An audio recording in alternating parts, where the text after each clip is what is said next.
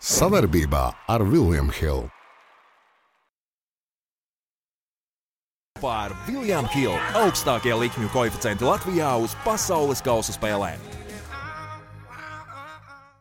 Esiet sveicināti William Hill TV skatītāji, Toms, Artūrs. Esam atpakaļ un noslēgušies ir pasaules kausa astotdaļfināli.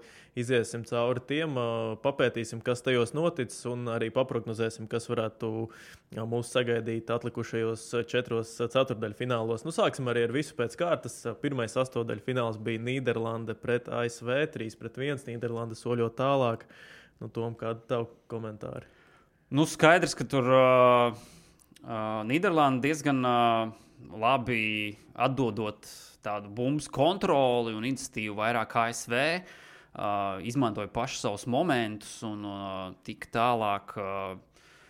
Manuprāt, bija pietiekami interesanta spēle. Te jāizceļ, protams, ir viņu spēlētājs Dumfries, kurš pirmajā puslaikā iedeva 2 rezultīvas piespēles, otrajā pats arī guva vārtus. Tā kā, principā, viss šī spēle par viņu var teikt. Jā, malas viņiem tiešām ir jaudīgas, un atkal Louis van Gaals, man šķiet, ka es atceros to Manchester United laiku, viņš bija tomēr arī tāds cilvēks, kurš neatkāpās no kādiem saviem principiem, arī uzspieda to spēli ar bumbu, tur kontroli un savu filozofiju, bet te atkal viņš no tās atkāpās. Jā, viņš kaut kādu soul searching laikam veids ir, kad pasēdējis, tā teikt, bez kluba darba, izlasē, tur noteikti vairāk laika, lai pārdomātu lietas, taktikas un tam līdzīgi. Tā kā, Parasti jau vecāki cilvēki tieši nemainās. Tas jau... Louis van Gaals tāds interesants personāžs. Viņam, lai arī cik viņš brīžiem liekas stūrgalvīgs, tomēr viņš pietiekami viltīgs ir. Jā, ASV tiešām es tev piekritīšu, vairāk kā 60% bija tā bumbas kontrola arī pirmajā puslaikā, bet reāli bija tas Pulisika moments pašā sākumā, un pēc tam es neatceros, ka viņi vispār līdz vārtiem aiziet. Tā kā, Nīderlande diezgan pārliecinoši, un es pat teiktu, varbūt negaidīti tik pārliecinoši tika galā, bet tā komandas spēlē viņiem izskatās izbūvēt, un jau tavs pieminētais MVP Dumfries uztaisīja spēli, un tāpat arī Daley Blinds vienu rezultīvu piespēli izdarīt. Tā kā, interesanti diezgan būs pavērot, kas būs tālāk. Pārējiem arī pie pretiniekiem. Argentīna 2-1, Austrālija. Laikam piekritīs, ka argentīnieši paši sev beigās piedzīvojumus atrada. Tomēr sākumā Messi izšķīra arī tā spēle līdz tam golam. Pavisam negāja. Tur arī viens moments, kad nedaudz viņi nogulēja un Messi iesita. Bet tālāk jau tā spēle atvērās. Kā tu redzēji to? Skaidrs, ka Argentīna 2-0 bija vadībā diezgan ilgu laiku. Tur Austrālija viens vārds atsita spēles beigu daļā. Man jau liekas, ka diezgan pārliecinoša uzvara. Varēja arī būt vairāk vārtu starpība. Tev nešķiet, ka ir kaut kāds Higuaīna rēks vai kaut kas tāds Argentīnas uzbrucējiem iemiesojies? Jo es nezinu, kas tāds ir, bet cik jau skaties tos lielos turnīrus un kā ir kaut kāda uzbrucēja, vai tas ir Higuaīns, labi, Aguero laikam mazāk, bet tagad arī Martines, tādus momentus laiž garām, kad galvu gribās saraut. Kaut kā viņiem realizācija nelīdz galam iet, ja salīdzinam, teiksim, ar citām izlasēm vai kā, bet...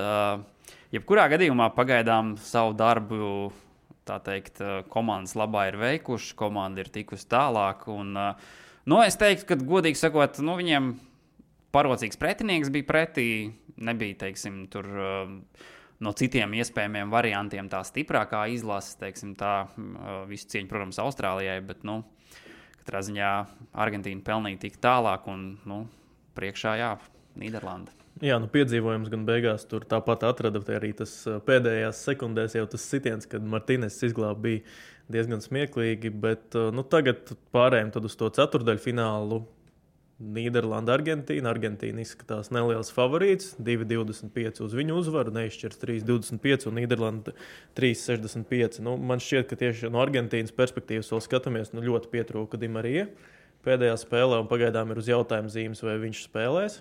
Man šķiet, ka viņš ar to savu asumu, viņš var to bumbu, vai pateicoties piespēlēm, vai savai tehnikai pavirzīt uz priekšu, un Argentīnai ar to ir problēmas, un man šķiet, ka viņš būs tāds diezgan noteicošs faktors, viņa klātbūtne vai attiecīgi prombūtne. Redzēsim, es gan teiktu, ka Argentīnai tur tieši uzbrukuma fāze, uzbrukuma tādi spēlētāji, nu, viņiem ir ko izvēlēties. Tur pat nav runa varbūt par to noslēgšanu, bet tīri atdot to priekšpiespēli, vai kā tas saucās, kad pat ne rezultīvā piespēle, bet vēl kas varbūt uz to pēdējo trešdaļu pavirza bumbu pret Austrāļiem. Un arī citās spēlēs, kad tas nesanāca, to darīja Messi, bet man šķiet, ka tā miedarbība tieši Di Marijam ar pārējiem arī ir diezgan izbūvēta. Jā, teiksim tā, protams, viņš ir augstākās klases spēlētājs, arī nozīmīgs tieši šajā komandā. Protams, nesalīdzināsim ar Messi, kurš ir, ja ne līmeni, tad varbūt pat 5 vai cik līmeņus pārāks par visiem pārējiem un tieši komandas nozīmīguma ziņā.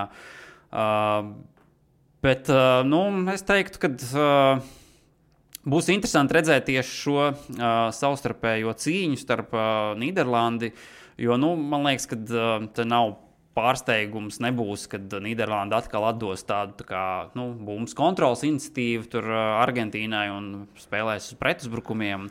Arī noteikti, kad agresīvi savus flangus izmantos, kur jau, kā redzams, tad Dumfries un Lins tur diezgan labi izskatījušies ir.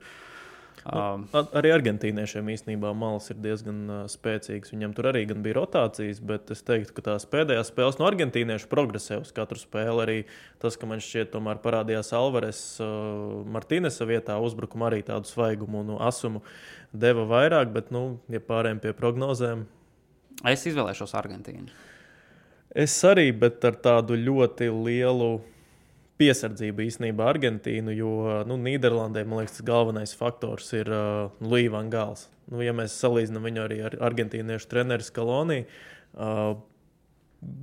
tur tās priekšrocības tomēr ir lielākas laikam tieši Scaloni, bet atkal Van Gaals ar to savu pieredzi varbūt var kaut kā pamainīt to spēli, ieraudzīt.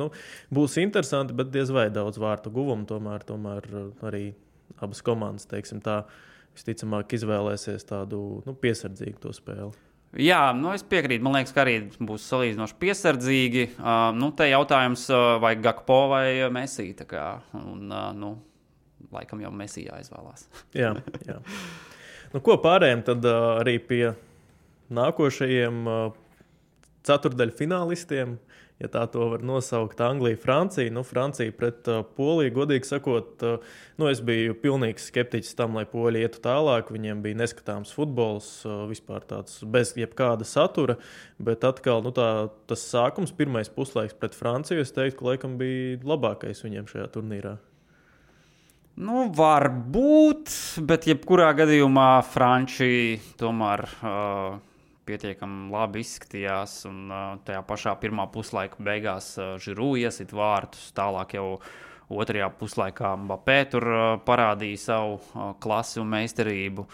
Tālāk, tur pašās beigās, protams, poļi viens vārds atcita.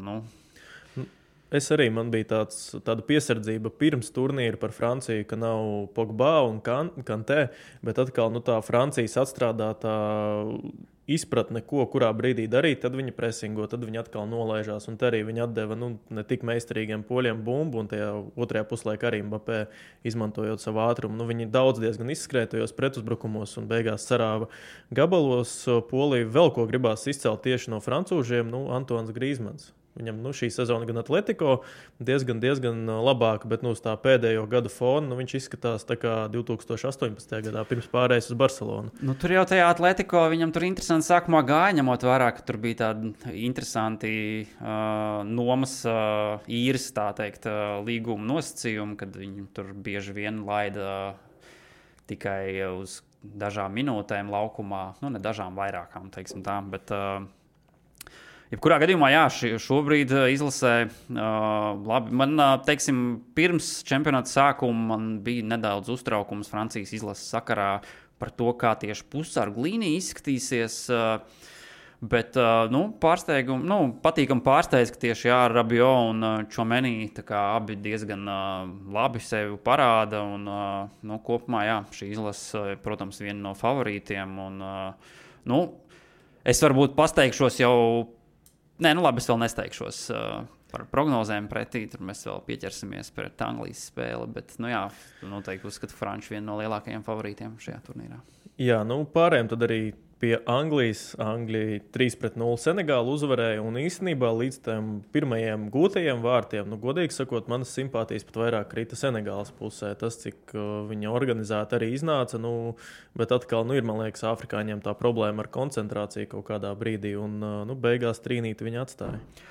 Jā, ja skatās tieši pēc spēles statistiku, tad tieši sitieni vārtu virzienā Senegālai vairāk ir bijuši. Angļi visām 90 minūtēm ir 8 sitienus veikuši. Tas neteiktu, ka būtu baigi pārliecinoši. Lai gan rezultāts, protams, 3-0 un var teikt, ka mēs labi tur jāizceļ laikam no Angļiem. Man ļoti patīk Juds Bellingams. Arī viens no noteicošajiem. Ja skatās tieši koeficients, tad ir principā favorīts uz labākā jaunā spēlētāja titulu.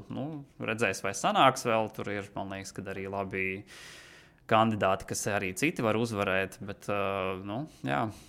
pagaidām viņam labs ir čempionāts. Jā, par Angliju pagaidām es arī līdz galam tos secinājumus nevaru tā līdz galam izteikt, bet atkal Anglija, Francija, arī spēle, kurā es pat godīgi sakot nezinu, ko sagaidīt. Tur man šķiet tik daudz tās mazās nianses, visu izšķirs. Koeficienti arī Francija 2,45, Anglija 3,15 uz uzvaru, neizšķirts 3,35. Pašsaprotam, ka Francija ir favorīti, bet atkal Angļi arī var pārsteigt. Man šķiet, ka te būs tāds viens no atslēgas dueļiem, Kails Walkers pret Mbappé. Jā, to jau pilns internets ir gaidot tieši šo savstarpējo dueli.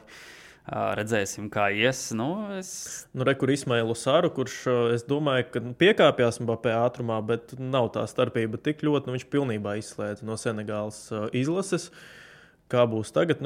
Tur varētu būt kādi tādi labi sprintiņi, kur varēsim viņus pavērot, bet atkal, ko tur taktiski piedāvās tie paši angļi, laikam no francūžiem var saprast, bet no angļiem arī man šķiet svarīgi, lai viņiem tie malējie spēlētāji, Sakā, Fodens un pārējie, kas ir ātrie, viņiem svarīgi ir ātrumā, lai viņi tiek pie bumbas un tad jau kaut kur var izpausties. Bet atkal, vai to Francija ļaus? Jā, pirmkārt man prieks, ka Fodens ir parādījies sākuma sastāvā un netiek tur rezervē marināts.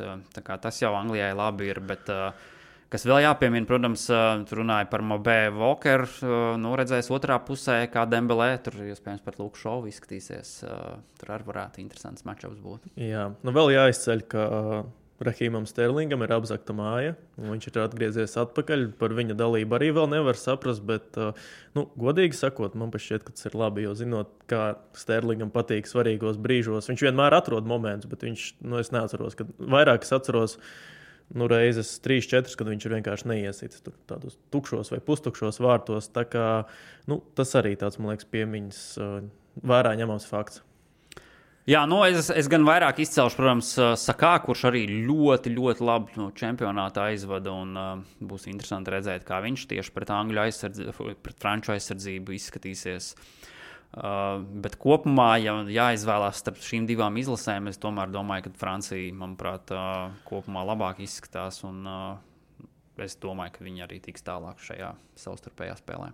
Es arī laikam tev piekritīšu, bet tur daudz kā var pagriezties. Labi, pārējiem. Šī katrā ziņā ir tā spēle, kur es domāju, ka no visiem šiem pāriem cilvēki visvairāk noteikti gaida. Tā kā te būs ļoti interesanti. Jau seni pretinieki, tur daudz savstarpēji stāsti, vēstures, tā kā jā. Pasaules kausa futbolā ir klāta. Lielākais sporta notikums tiešraidē uz Forum Cinemas kino ekrāniem no 20. novembra līdz 18. decembrim. Biļetes Forum Cinemas LV, jūties kā stadionā kopā ar William Hill TV. Jā, pārējiem tad pie Horvātijas, Brazīlijas. Viņi cīnīsies ar Argentīnas, Nīderlandes uzvarētājiem. Horvātija, Japāna arī laikam šķita, ka tieši tur varētu nefavorīts uzvarēt. Japāna, kas visu turnīru arī priecēja visus gan laukumā, gan ārpus laukuma. Beigās 2-1 un Horvāti turpina pendelēs izsist komandas, kāds bija arī pagājušajā turnīrā. Bet tur jāskatās, cik neveiksmīgi Japāņi sit tās pendeles. Tas bija kaut kas unikāls.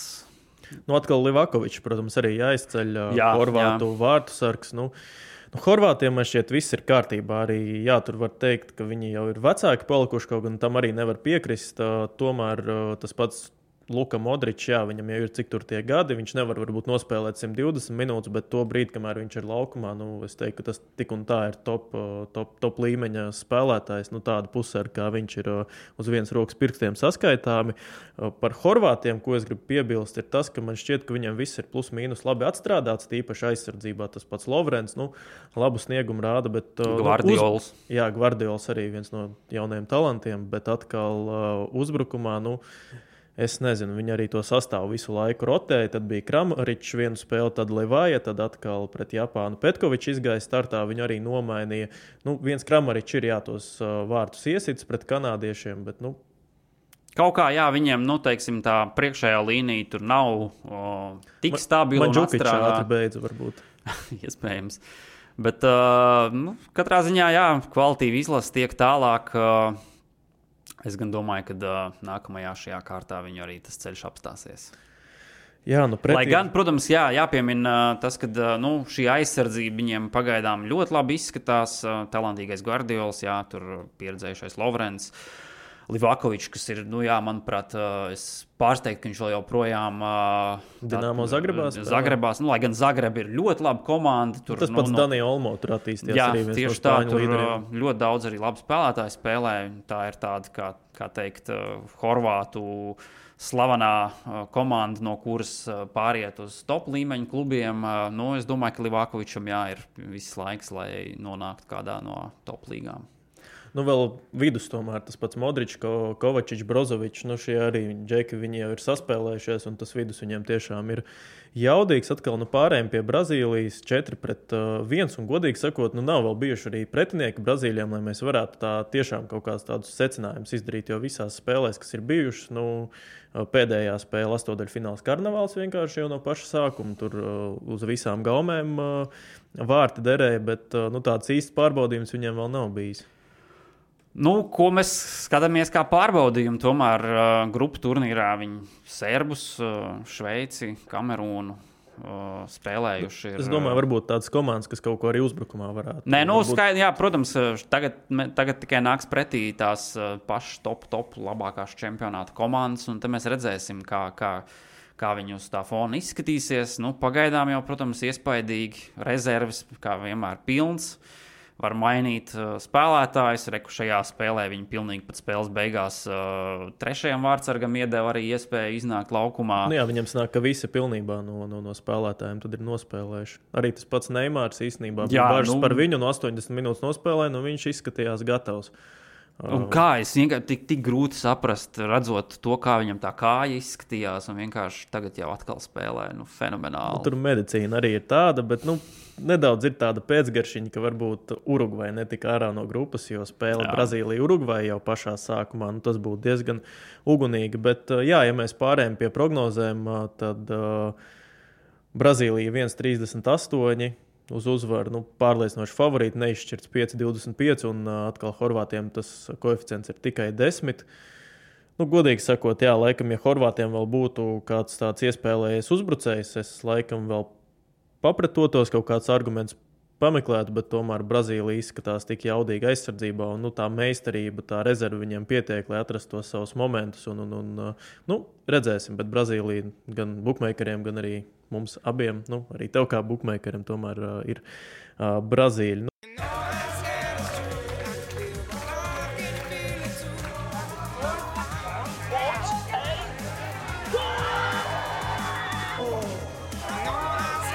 Izbaudi lielo futbolu kopā ar William Hill. Augstākie likmju koeficienti Latvijā uz pasaules kausa spēlēm. Pārējiem tad arī pie noslēdzošā ceturtdaļfināla Maroka un Portugāle. Godīgi sakot, es nezinu, ko sagaidīt no šīs spēles.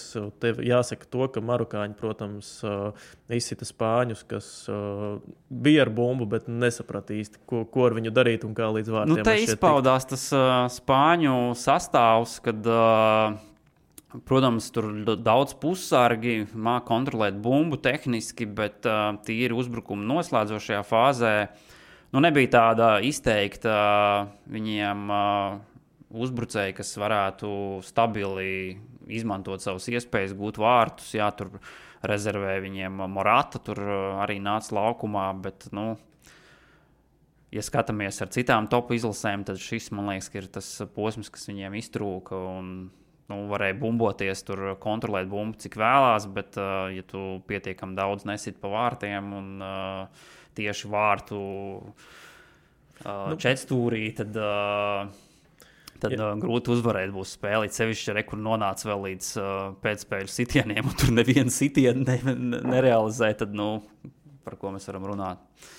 Jā, es gribu izcelt, varbūt tieši no marokāņiem man ļoti patika Amrabats. Viņas līnijā balsta pussargs, viņš man izdedzināja pilnīgi visu izdedzināja, ko vien varēja. Un, vispār, ja runā par Maroku, var runāt, ka tas ir kaut kādā veidā pārsteigums, ka viņi ir tik tālu nonākuši, bet rēķināsimies, ka no Āfrikas kontinenta komandām viņi pēc, transfer marketa bagātīgāk novērtētā. Cik viens Hakimī maksā? Jā, tur ir vairāki citi. Arī, starp citu, viņu vārdsargs Bono, visu cieņu. Seviļā pamatvārdsargs arī nekurš katrs tiek... Tomēr, bet bet viņam arī, starp citu, ja skatāmies koeficients uz turnīru labāko vārdsargu, tad uz viņu koeficients 21. Ja vēl es pieļauju iespēju, kad, nākamajā spēlē kaut kādu pārsteigumu viņi izšauja, tad diezgan reāls uzvarētājs varētu būt. Jā, par marokāņiem, kas vēl ir jāpiemina, tas, ka viņam jau ir bijuši 3 top pretinieki pretī, viņi ir... visās spēlēs noturējuši uz 0. Vienīgais vārds viņiem ir iestuši kanādieši. Pirmajā spēlē pret Horvātiem 0-0. Beļģija uzvarēja arī 2-0. Tagad arī daudz neko neļāva izdarīt Spāņiem. Un atkal, viņi spēlē man šķiet arī autobusu. Tomēr ļoti zemu arī tā, bet atkal, viņiem... Bet viņi māk izmantot savus augšējos spēlētājs Ziečs un Bufāls. Tas pats Bufāls, kā viņš salauz tur tās potītes tam Džekam, tur bija traka. Viņam arī sanāk 5 veiksmīgi dribli pa spēlē pret Spāņiem. Viņi kaut kā tiek pāri tam laukumam un pāri tai laukuma pusē, un tad kaut kā mēģina atrast to golu caur meistarību, caur stūra sitienu, caur vienkārši sānu iemetienu, visādos veidos kā var, un atkal pretī tagad stājas Portugāle, no kuras arī tagad nevar saprast, ko sagaidīt, tāpēc, ka viņi ir nomainījuši Ronaldu. Ronaldu nav izgājis startā. Arī nevar saprast, vai tie ir kaut kāda ārpus laukuma iemesli vai kas, bet kur Ronaldu tur skandāls izskatās, ka pēdējā laikā. Es teikšu par Portugāli tā, ka, manuprāt, manā skatījumā šis ir lielākais pagaidām turnīra pārsteigums, jo, protams, stipra izlase, bet es biju gaidījis, ka viņiem varbūt tie rezultāti pagaidām nebūs tik labi. Katrā ziņā man liekas, ka viņš šobrīd izskatās tiešām ļoti pārliecinoši. Šī spēle jau arī pierādīja to, ka atstāja Ronaldo rezervē, uzrodās Ramos, kurš vienkārši aizvada vienkārši perfektu spēli, 3 vārti gūti. Viņam tajā man šķiet arī psiholoģiski tur bija tas faktors, ka to pirmo tā iesit uzreiz, bet tur arī tā expected goals, tas XG, tajā pirmajā sitienā, ka viņš iesita pašā devītniekā bija 0,06. Tā iespējamība tur iesist, tur bija tiešām ļoti niecīga. Jā, iesita, un pēc tam arī, man šķiet, ka viņam tā atkal pateicoties Ramosam, kurš iesita tos 3, ļoti atklājās arī Žao Feliks, jo tas tā priekš palika daudz mobilāk, jo tomēr Ronaldo vairāk kā koks stāv, gaida kaut kur piespēli. Nav tā kustība. Atkal te ir spēlētājs, kurš visu laiku meklē brīvu vietu, kur atklāties, kā sev piedāvāt. Tā komandas spēle izskatās pavisam citādāk uzreiz tieši uzbrukumā. Jā, būs interesanti redzēt, kā šim spēlētājam karjera tālāk attīstīsies. Manuprāt, pietiekami interesants personāžs, lai nonāktu arī tur jau top klubos. Nākošais Nuņes varbūt tad būs. Redzēsim. Arī uzbrucējs arī no Benfikas. Viņam arī ir, kas piegādā tos lielgabalus. Fernandeša Silva, tas pats Žao Feliks. Ir interesanti, bet atkal ko viņi darīs, kādu spēles manieru viņi izvēlēsies pret to pašu Maroku. Es pat īstenībā šeit, ja mēs runājam par prognozēm, par to varam vēlāk pieskarties. Īstenībā paskatīšos, kādas ir likmes uz stūra sitieniem. Jo man šķiet, ka tur būs daudz standartu, daudz tāds kapiņš cīņa tieši starp abām komandām, jo arī Portugāla mēdz tā, man šķiet, spēlēt. Viņi tur rādījusi arī uzvarētajā Eiropas čempī. Jebkurā gadījumā prognoze, ka Portugāla tiks tālāk. Es uzlikšu uz Maroku. Citādi mums viss ir sakritis. Tomēr, jā, ja skatāmies koeficients, tad Portugāla 1,70, neizšķirs 3,85 un Marokas uzvar 5,75. Un stūra sitieni virs 10,5, 2,40. Tā kā es laikam par to pat vēl aizdomātos. Portugāļiem tiešām tā aizsardzība arī tīpaši centrs, kas, ir, var teikt, tāds visam pamats, Pepe. Lieliski spēlē, un Diešs arī viens no labākajiem aizsargiem. Šobrīd atkal nevaru īsti pagaidām saprast, kāds ir Diego Košta. Vārdsargs arī jaunais. Jā, talantīgs, bet tāds brīžiem... Varbūt var nodrebēt kaut kur rociņu tādā svarīgā brīdī, bet Portugāla soļo tālāk, bet varbūt varam paeksperimentēt, teiksim, tā uz priekšu, kā tev šķiet Ronaldo vai Ramos tagad jālaiž nākošajā spēlē? Ramos 3 vārti gūti, tā kā neredz iemesla, kāpēc Kristiāno laist. Bet neradīsies viņiem tur skandāli? Gan jau. Jā, tā arī ir tāda intriga ārpus laukuma, Portugāļiem jāatcer uz to, ka nesāksies tieši no Ronaldo puses nekādi izgājieni vai kaut kādi citi veidi, kā sevi parādīt. Tā. Kāda intervija ar Piersu Morganu tur atkal? Viņš gan jau ir Katarā. Varbūt kaut kur satiksies. Viņš jau teica, ka tieši viņam patīk izteikties. Mēs varam vēl, varbūt fiksi vēl paprognozēt. Tātad manā izpratnē pusfinālos tiekas Argentīna, Brazīlija, Francija, Portugāle. Tev sanāk Argentīna, Brazīlija, Francija, Maroka. Jā. Tad kas finālā? Argentīna pret Franciju. Un kas uzvara? Messi. Ieliek 9. pēdējā minūtē. Ok. Es atkal teikšu, ka tātad Argentīnas, Brazīlijas mečupā, lai arī gribētos, protams, Messi redzēt finālā, bet domāju, ka Brazīlija uzvarēs. Un otrs fināla pāris pretinieks tātad Brazīlijai būs Francija. Un te jau būs tāda arī vēsturīte savā ziņā. Un kā uzvarētāji izvēlēšos Brazīliju. Es arī tad, ja man būtu jāizvēlās, arī laikam teiktu, ka Brazīlija, bet sagaidīsim tad ceturtdaļfināls, un tad jau tiekamies pēc tiem un skatīsimies, ko sagaidīt jau no pusfināliem. Tā kā paldies, ka bijāt ar mums, rakstiet arī savus komentārus, neaizmirstiet arī nospiest subscribe un tiekamies. Paldies, visu labu! Tiekās! Savarbībā ar William Hill.